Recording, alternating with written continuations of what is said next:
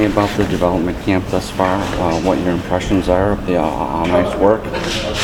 Well, on-ice work's pretty tough from the start. A lot of guys haven't been on the ice for a long time, so first few days are tough, but we get through it and it's going to get better.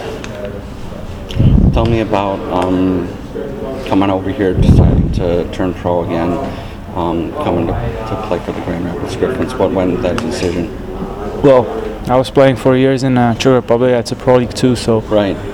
But it was my goal to go back to States or Canada and sign an NHL contract and battle for the spot.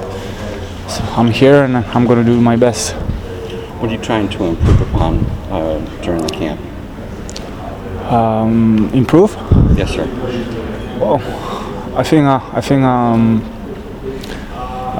position play maybe a little bit. Work on it with the coaches, and I think that'd be if I get to it, it'd be good.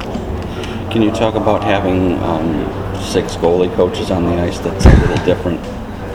Yeah, it's kind of weird that many coaches on each guy has one coach. So, but more eyes means more good seeing. I don't know how to say. Mm-hmm. So I think it's great. And off the ice, what are you learning?